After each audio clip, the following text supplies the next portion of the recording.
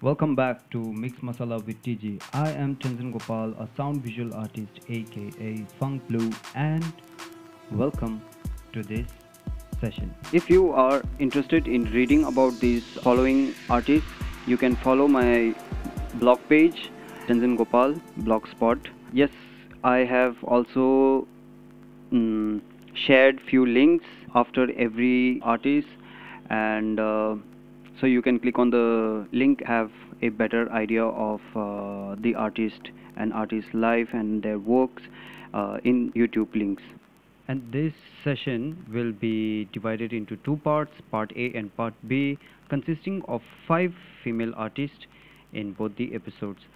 Shilpa Gupta, examining a range of themes from consumer culture to desire, security, religion, and nationalism, and also human rights. Uh, Shilpa Gupta's interdisciplinary practice utilizes interactive videos, photography, installation, and performance art, often relying on audience participation. Functioning like an interactive video game, her series of video projections entitled Shadow 1, 2, and 3 incorporate the viewer's simulated shadows captured by a live camera. The shadows are projected onto the white screen and interact with other shadows created by objects, dolls, houses, birds, and other figures dancing, jumping, and walking. A viewer can consider her as uh, an Indian artist whose work responds to the country's post-colonial societal divides, and therefore focusing very much on the contemporary subject. She often blurs, redraws, and erases geopolitical boundaries, such as in the 100 hand-drawn maps of India 2007 and 2008, comprises of hand-drawn maps by viewers from memory, or her untitled work depicting a yellow police tape flag reading there is no border here. The next one is Bharti Kher. The stick-on ready-made bindi, a traditional Indian forehead decoration, is central to Bharti Kher's practice and invites ambivalent meanings oscillating between tradition and modernity. Kher thrives on creating art depicting misinterpretation, misconceptions, conflict, multiplicity, and contradiction, exploring human drama and contemporary life. The bindi appears in her paintings as well as in her sculpture installation, challenging the role of woman in a traditional country and referencing its traditional spiritual meaning of the third eye.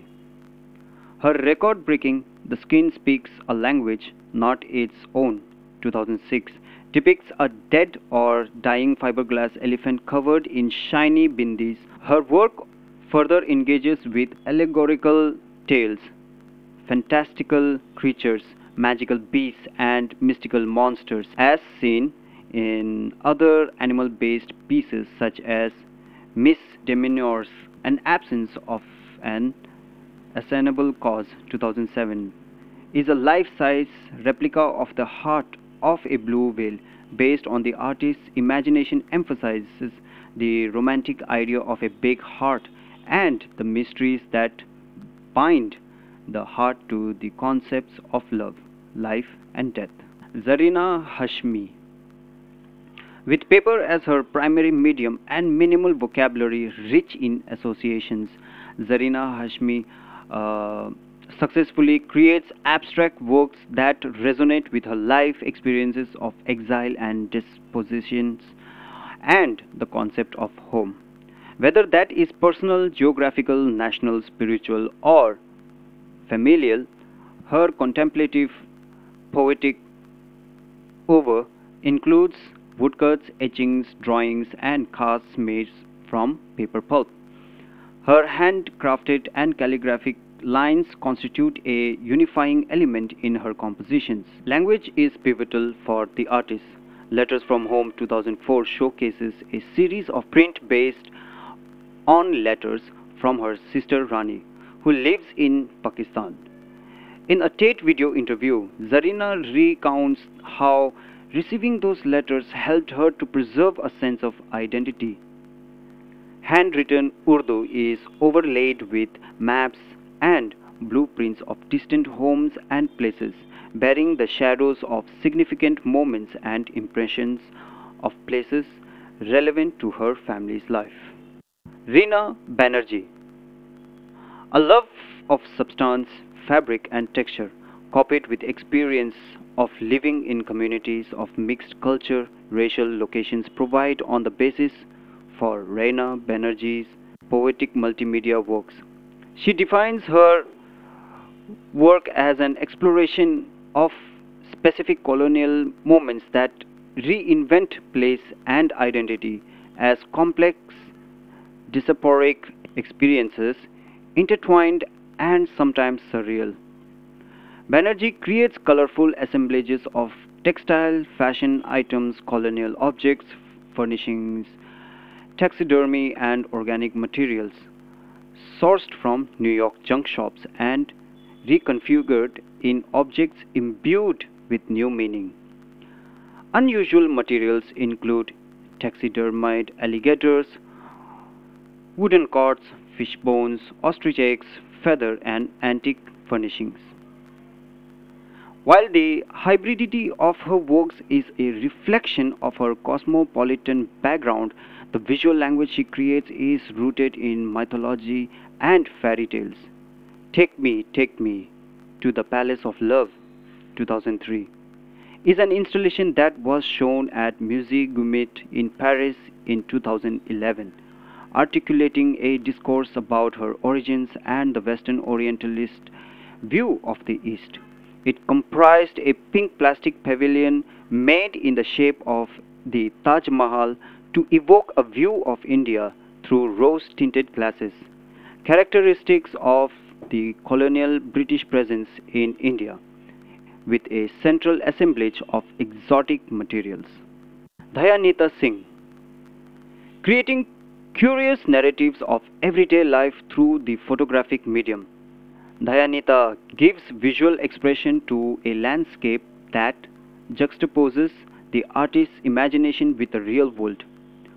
Her black and white photographs are represented in an installation titled Museum, as well as in her favorite medium. The book paper holds a particular significance for Singh. The artist portrays everyone from the upper class to the fringes of the society, giving a wide-angle view of contemporary India. Mona Ahmed is a recurrent figure in her work. Ever since her first encounter in 1989 on a commission for the London Times, a eunuch living in a crematory in Old Delhi, a double outcast rejected by her family and by the eunuch community. Singh's portrayal of Mona is an exploration of those with fragmented identities and a lack of sense of belonging, which is the subject of the book, Myself Mona Ahmed. Singh's House of Love blurs the line between photography, book, and literary fiction, with images accompanied by poetry and prose that narrate 9 short stories. The portable museums, such as the File Museum 2013 or the Museum of Chance 2014, are largely wooden structures that can be arranged in different configurations, holding between 70 to 140 photographs. The photo architecture, as Singh calls it, allows her to endlessly display, edit, and archive images.